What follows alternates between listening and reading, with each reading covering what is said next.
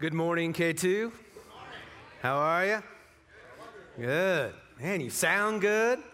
You look good. I don't know if it's the summer or what, but thanks. Thanks for having me here. My name's Kyle. I am one of the pastors at a church called Missio Dei, which is kind of in downtownish Salt Lake, and it is really good to be here with y'all.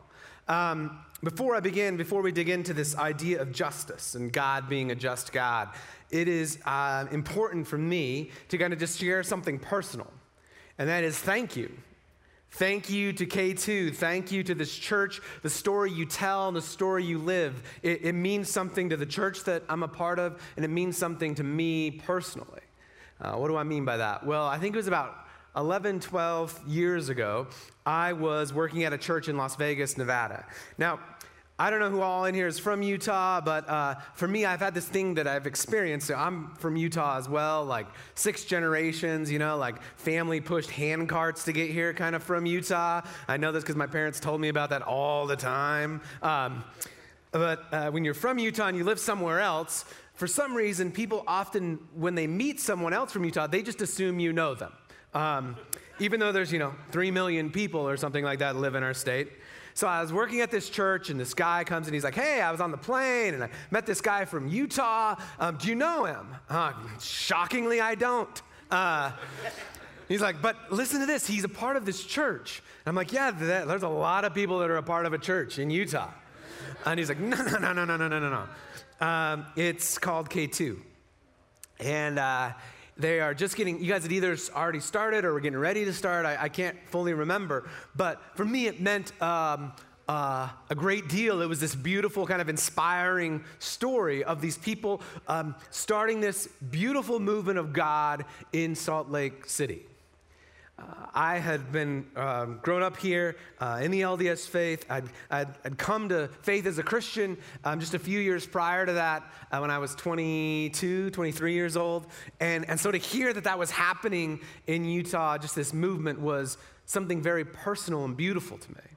And fast forward a few years, and I was then at a church in Portland, Oregon, and I was getting ready to start a church myself, to plant a church with my wife and a group of others. And we had this plan. We had this plan that we were going to plant in Portland. And I don't know. I know that there's all kinds of folks in here right now. So there's folks who follow Jesus, and there's folks who don't. There's folks who just came here because they're so tired of their mom inviting them. There's like, maybe if I go, she'll stop. But what I want to tell you today is when you follow Jesus, you can have these amazing, beautiful plans. And most of the time, he will go, I have a different one. So we were getting ready to plant in Portland, and then all of a sudden, Salt Lake came on the radar. And as we followed it, one of the most gracious, generous, inviting voices was Dave Nelson and K2. And do you know how much that meant to me and meant to the group of people that came here to help start Missio Dei? I mean, Dave, before I moved here, would give of his time, would give of his wisdom, would sit with me, would tell me about his experience here. After I came, I know all of you remember it because so many of you have mentioned it to me this morning, but 8 years ago, I preached here and just felt the love and the support of you all. And so thank you. Like, it's meant so much to come to this place that I love, to come to this place that I have roots in, and to just feel and see a family of God, not just names of churches where we don't know each other and where we're in some kind of bizarre competition, but rather the people of Jesus living out a story. So thank you. And I just really appreciate who you are and what you are about. Just kind of honored to be here with you today. Now we're going to dig into a passage today and an idea of justice that is heavy. And why do I say heavy? Because, we can say we're in a series called The Nature of God, but if you drill down through the language, it means who is God and why is he that way? Which is a big deal. I don't care if you call yourself a Christian or not, like if you believe in God or don't, we are asking often, who is God and why is he the way he is? You guys have been talking about that for a long time. Today we're going to talk about the reality and truth that God is a God of justice and that he calls us to be people of justice. And folks, that is going to be a dive. That is going to be a deep dive into who we are and how we're wired and what God is calling us to. And so I want to ask you to do something. I want to ask you to take kind of your ideas about what justice is, about how you've either seen it lived out well or lived out poorly, and just maybe set it aside for a minute. Let me be clear. I'm not asking you to not think. I'm not asking you to check your brain at the door. What I am saying, though, is would you be willing to kind of ask questions of the ideas that you have about justice, and then also let God's scriptures and his story kind of teach us about who he is? Because the last thing I want to do today is ask you to sprinkle some of God on your life. I want to invite all of us to trust God as he leads us in his way. So let's pray, and then we will, I'll read the passage and we'll jump in. Cool? Hey. Father, thank you for this church. Thank you for these people, their generosity in spirit, their generosity in just being your people. The way they live out love, the way they invite the guest in. God, thank you. I've just been such a recipient of that. Today, God, as you talk to us from your scriptures, would you teach us? Would you invite us into who you are and what you're about? God, would we be open? Would our hearts be soft? Would our ears not shut down and us kind of run away into these spaces in our mind? Would we actually listen to what you're calling us to? We need you, God. We ask you to lead us and guide us and be with us today. In Jesus' name, amen. So there's this passage in the book of Micah. Micah is in the Old Testament. It's actually towards the end of the Old Testament. It's kind of looking forward to the birth of a Savior, of a Messiah, of ultimately Jesus. And the people there are wondering, like, what does it look like to please God? And they're trying to audition for God and show God how worthy they are of his love. But this prophet Micah says, hey, stop with that. You know what's good. He says, he has told you, O man, what is good. What does the Lord require of you? But to do justice, to love kindness, to walk humbly with your God. See, justice is at the heart of God's story, and it's actually at the heart of who we are as people. You saw it in the video, right? And I don't have to argue you into that, I don't think. Like, whether you are someone who is following God or would say you're not, you know right and wrong. You know justice and injustice when you see it for the most part. It's hardwired into you, and I would say it's hardwired into you because God has created you in his image. That doesn't mean that you look like him or, your hair's cut like him. That means that there is something in you, like that's innate in you, that represents God, that functions like God. And like the video says, it's not a part of anything or anyone else except humanity. I was watching, I have two boys. One is 5 and one is 1. And they love nature. And they love to just talk about it. They love to experience it. My little 1-year-old, he's learning how to talk. And he thinks everything that walks that is not a human is a doggy, which he calls goggy. Look at the goggies. Like yesterday, we're out working in the backyard. It's actually kind of behind my house. And there's this wood pile. And I pull up some wood. And I see a rat. And I don't like rats, okay? Now, I know there's some of you just animal lovers, like, rats are so cool. And they're not cool, all right? And I'm like, ugh. And he's like looking, he looked at it, he goes, oh, the goggy, right? Because he's 1. And then we go inside later in the day and we're watching a show called Planet Earth. And there's these 2 giraffes. Now, is there anything more different than a rat than a giraffe, right? And this giraffe, and he's like, oh, look at the goggies, right? But we're watching this, and this giraffe, the narrator, he's like, this is the old bull. He's had this territory for 10 years, and a lady walks onto this territory, and of course, he's happy that a lady would walk onto his territory, and the narrator says that. And when you have a 5-year-old, it's always fun trying to explain that piece. why is he so happy that she's here? Well, they're just friends from way back. But he's like, now here comes the younger bull to challenge the old bull because he sees the lady, right? And they're like, how is this going to end? I don't know if you've ever seen giraffes fight. I had never. They do this insane thing where they kind of whip their neck and smack each other with their heads. It's unbelievable to watch. And so they fight, right? And they're back and forth. And here's my favorite thing about animal shows is whenever you can actually see the other animals in the background. Like there's just a hippo cruising by. He just like looks up and he's going like, oh, those two, right? But in me, like for some reason, there's like a sense of justice. I'm like, that's been his territory for 10 years. You can't just come on and try to take his territory because his lady's attractive.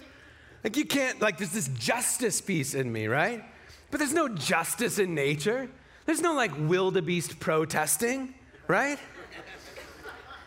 We do this house swap with this family in Florida. And I mean, again, such different experience from living in the mountains to going to Florida where they live on water.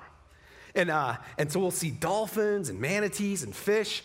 And one day I'm out there with my boy that's 5 again, and we see this falcon, and it's just awesome. I'm like, let's just watch this guy.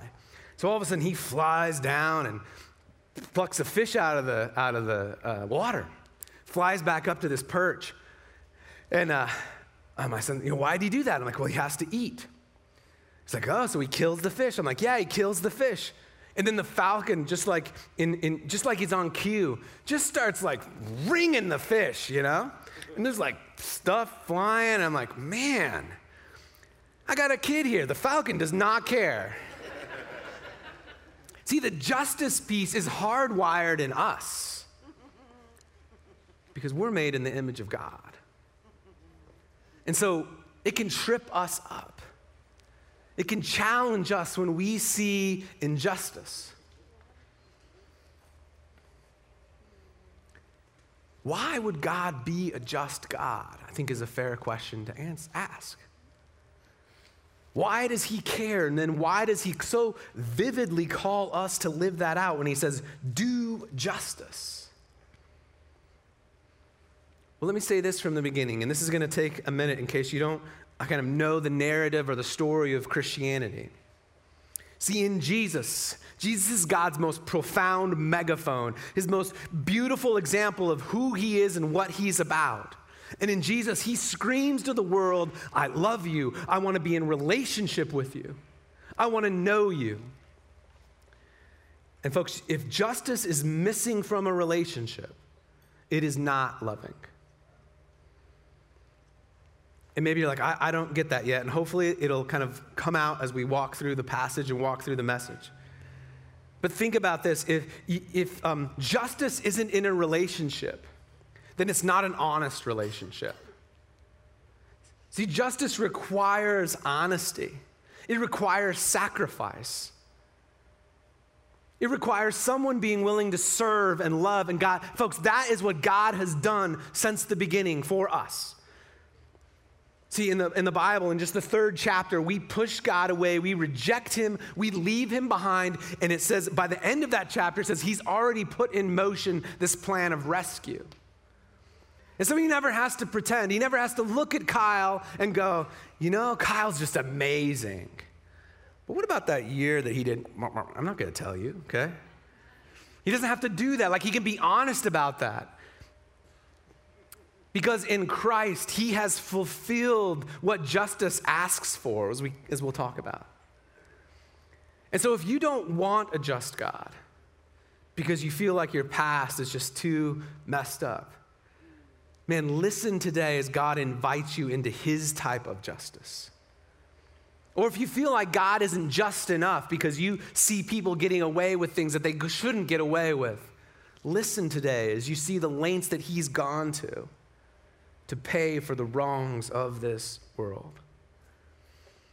Because God is bent, focused, passionately aimed at a loving relationship with us. And that means that he has to be about true justice. Well, if you're like me, you can hear that and know that, but then you read the passage again and you see, he has told you, oh man, what is good? And what does the Lord require of you but to do justice, to love kindness, to walk humbly with your God? So if you reflect on it for a minute, you're like, okay, God is a God of justice. I want to go do it. I want to live it. But if you're like kind of a thinking person, oh man, you can't. I can't be this perfect picture of justice. Even when I always want to be just, even when my intentions are the best, I'm blinded. I don't know how to properly kind of like live it out. I see a little bit of reflection with my 5-year-old and my 1-year-old. The 1-year-old's fine. When the 1-year-old's growing up now where he can kind of play and engage with the 5-year-old. At first, that was the older brother of my in our family, in our household. It was his biggest disappointment because he was so ready for that younger brother. He's hyper extrovert. He's like, I can't wait till he's here. We're going to play. And then what does he do? He just kind of lays there. It's a big disappointment. But now as he's getting older, they'll have these periods where they play and they have fun, and then they'll have periods where the younger brother really annoys the older brother. And then all of a sudden, he is going to be this dispenser of justice. And I watch and I'm like, that's so ridiculous what you're doing right now. And how justified you feel you are. And folks, let me be honest, we're not all 5-year-olds, right? We grow up and we mature, so hopefully we get a little better at it. But there's still this piece in us where we know we're always going to come up short as we live out justice. There's going to be areas that we're sensitive to. There's going to be areas that even though we don't want to be, we're blind to. There's going to be times, right, where we want mercy, not justice. What do I mean by that? Well, think about it. Think about it this way. So I was getting ready to go on vacation with my family to Florida, and I went out to my shed to get my golf clubs because down there what we do is we go to the beach and I get to play some golf. And I go open the shed up, I go in, and I was like, oh, wow, man, this place looks a lot more tidy. There's a lot more space in here than I remember before. Did I clean my shed? Of course I didn't. Somebody had broken in and stolen some things. And one of those things happened to be my golf clubs. Well, at that moment, I want justice, right? Like, I'm angry. You took my golf clubs, and that's a day before I go to Florida. Like, I don't want to hit a ball with those golf clubs. I want to hit that person with those golf clubs, right? Justice. And then I realized they stole my little guy's golf clubs. I'm like, who does that? Who takes a 5-year-old? Who's like, yeah, these aren't a kids. Like, right? And so in me is like anger. And let's fast forward it to like even more intense and serious things. Like we want justice. We want justice when somebody uses those words of hurt towards us. When that spouse violates or cheats on us. We want justice when somebody steals money from us. But folks, what about when we are the guilty party? What about when we've perpetrated an injustice? And I got to be honest, I'm not Dave Nelson. I do some bad things, okay? I am not always right, and so I perpetrate injustice. But in those moments, I want forgiveness. I want mercy. As much as I want justice when my clubs are gone, I want mercy when I'm the one who screwed up and hurt somebody else. So it puts us in this kind of quandary where these people who are created to know justice and want it, and then God calls us to live it, but we know if it's just up to us, we can't. We know that it's almost impossible. So what do we do? Well, some of us give up. We don't pursue it. We're done. We're like, I'm just going to live my life and forget about the other people. Some of us fool ourselves. We think, I can go live it out. I can figure it out. I can make this right. And that's kind of me. Like, for some reason, I've just always had that in me, that I can figure this out. Or we get real with ourselves. We realize we need a Savior. We realize we are hopeless, left to ourselves. And we then trust Jesus. Read this passage again with him in mind. And before I read it, I want to just kind of make sure, again, we all kind of understand what it means to know Jesus. See, there's this idea in Scripture that when we trust our lives to Jesus, God doesn't see us anymore. Not our resume or what we've succeeded or screwed up. He sees Jesus. And I don't know if you know this, but when God talks about Jesus, it's like the coolest language ever. He's like, that's my son who I love. He is it. There's even a story that Jesus tells about how God sees his sons and daughters. Even when they've been far off and left him, the story shows the guy who's kind of portraying the God pictures, he just runs after his kids the minute they would want to be with him. Throws his arm around them, kisses them like it's silly and stupid, the way I know a lot of fathers and mothers do for their children. So read this passage again with Jesus in mind, because for those of you who trust your life to Christ, he doesn't see you trying to get it right. He sees Jesus. He says, he has told you, O man, what is good. What does the Lord require of you but to do justice, to love kindness, to walk humbly with your God?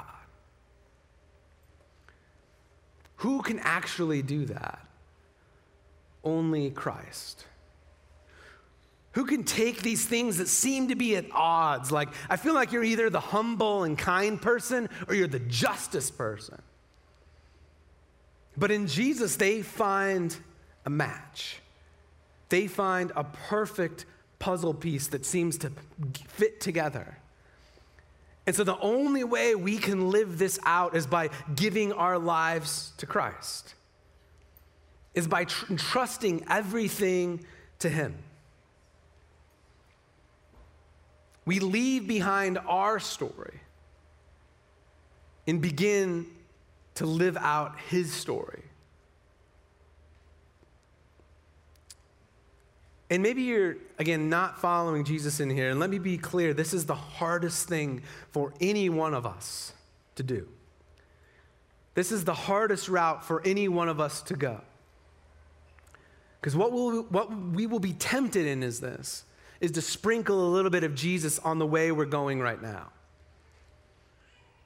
To take a little bit of who he is, or maybe a lot even, and say like, I am going to just kind of use him to keep going down the road I am going down right now. But that is not the way of following Christ.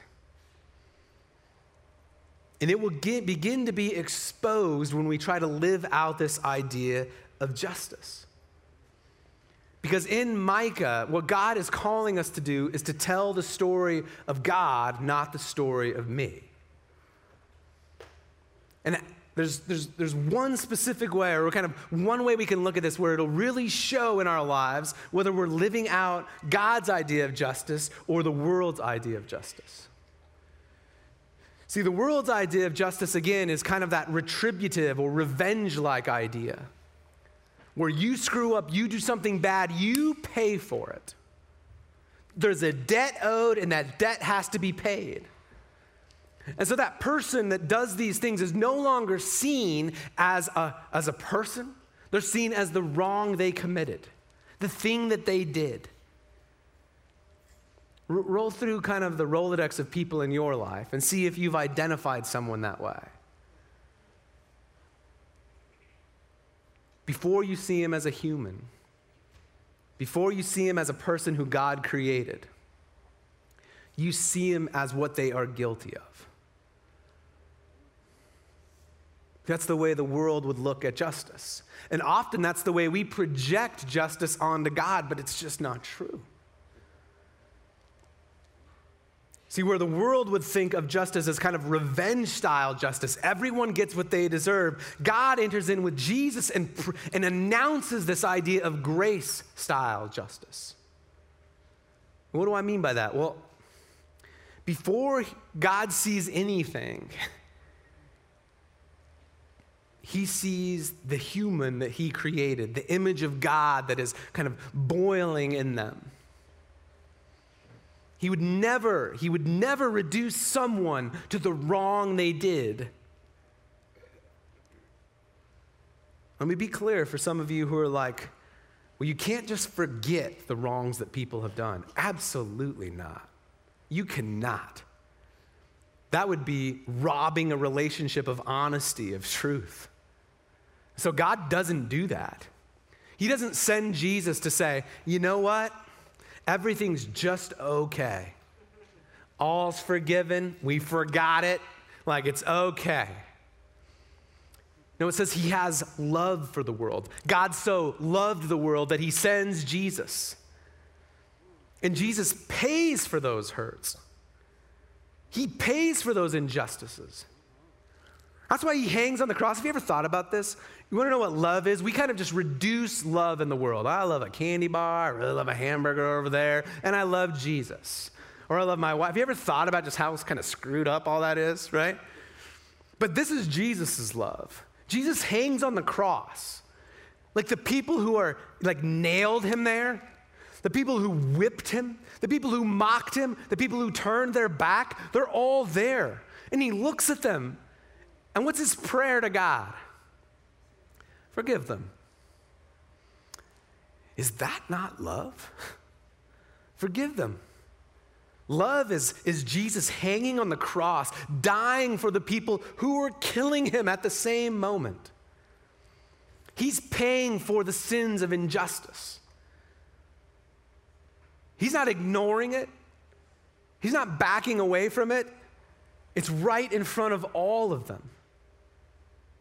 And he's saying, there's something that compels me above all of this, and it's the love of God in order to suffer this and go through this. And it's the way we begin to live grace-filled justice. And folks, this is not a small thing. I'm going to say it, and you're like, okay, I can do it. It is a huge thing. The first way is that we would see everyone, not by what they are guilty of, or not by what they are successful in, but by the fact that they were created by God and are image bearers of God. This is how we begin to live this out. This is how we begin to tell the story of God rather than the story of me. Before we just name them and compartmentalize them, we see the beauty of God's creation in them. And that is a difficult thing to do. It might be easy because you think of things right now, people you want to love. But what about when they are in your face? That person who has hurt you, wronged you. But folks, this is for everyone. The folks who talk like us and the folks who don't. The folks who have the same skin color as us and the folks who don't. The folks who have the same education level as us and the folks who don't. The folks who make the same amount of money and the folks who don't. The folks who cheer for the Utes and even the folks who cheer for the Cougars. That's my whole family. That's the one I've had to practice the most with. But in a serious way, we begin to live God's justice when we see the image of God before we see anything else. And then as we move forward, our first step is not to take from them. Because we don't need this to be paid for. And what I mean by that is Christ has paid for it. So if you're looking for blood from them, blood has been spilt for it. If you're looking for someone to make a payment has been made.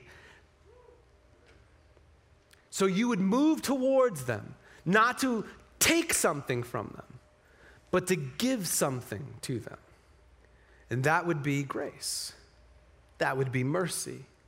That would be reconciliation and forgiveness. Now, will that cost you something? I would be a fool to tell you no. Stupid. You should get up and leave.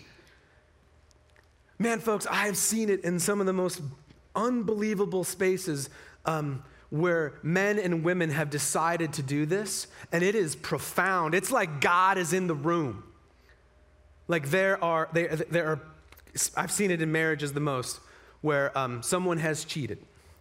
And it is bad enough when that is a one-night stand, but I have seen it now where there are people who have kind of lived separate lives.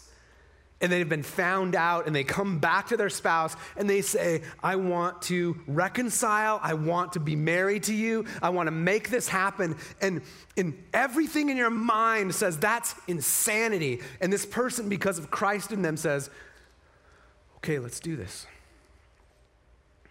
Okay, I'll do this. And they recognize the hurt. They don't just say, oh, it didn't happen. They call it out, they spell it out, and they moved towards these folks in forgiveness and in mercy and seeking reconciliation. And folks, that is the most profound act of grace-filled justice. That changes the world. When we begin to see people differently, we see the image of God in them. When we begin to move towards them in graciousness, in mercy, folks, it changes the world. And maybe you're like, you know, that's just pastor speak. No, there's actually, history has been changed because of it. Like study the movement of the abolishment of slavery. These were people who loved Jesus, who looked at this idea and were disgusted by it. And folks, the world's economies rested on it. The world's like, the sovereign powers trusted in it, but they didn't let that stop them. And so we don't sit here with like token ideas or like there's like a good rah-rah message. No, it affects both institutions like slavery and relationships like marriages, friendships. This is what it means to live out Jesus' call to justice, God's story of justice. See, God chose grace-filled justice rather than revenge-filled justice. Why? Because he didn't come to shame us. He came to love us. He didn't come to put us in our place. He came to invite us back to the place we were created to be in.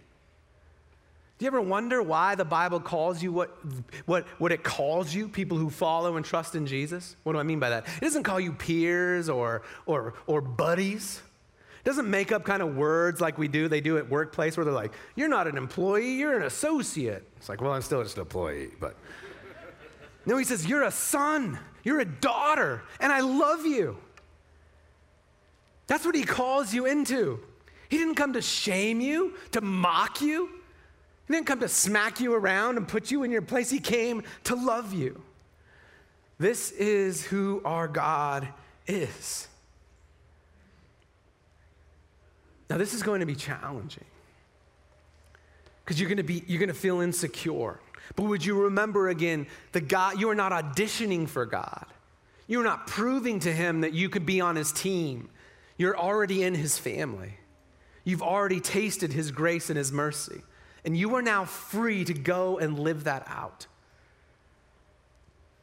You don't do this on your own. You do this because you're found in Christ. So we move towards each other, seeing the image of God in one another, being willing to give of ourself, being willing to offer the grace and mercy that God has filled us with. Because we are in Christ. And he didn't come to shame us with justice. He came to love us. We recognize and realize that we are now free to bear the burdens of one another,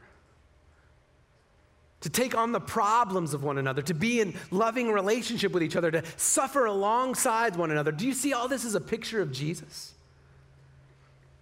That's what the church is supposed to be, the body of Christ. And this is how we look like him. It's where we don't see first their wrongs, but we see that they are created in the image of God. We remember the scriptures that say God knit them together. In the womb, he created them. And before we would ever see their wrong or the rights that they've done in this world, we would see the beauty in that. And we would trust that Christ, in his story, in the blood that was poured out through him, in the justice that was served in that, is sufficient and enough. Okay, let's pray now. I want to invite the band up to worship. Let's pray that God would begin to change our hearts and change our minds to see justice in a way that tells his story, not my story or your story. That tells the narrative of God that's one not about shame, but about love and relationship. One that's not about reducing someone or pushing them out, but rather inviting them to healing and wholeness and bringing them in. Let's pray.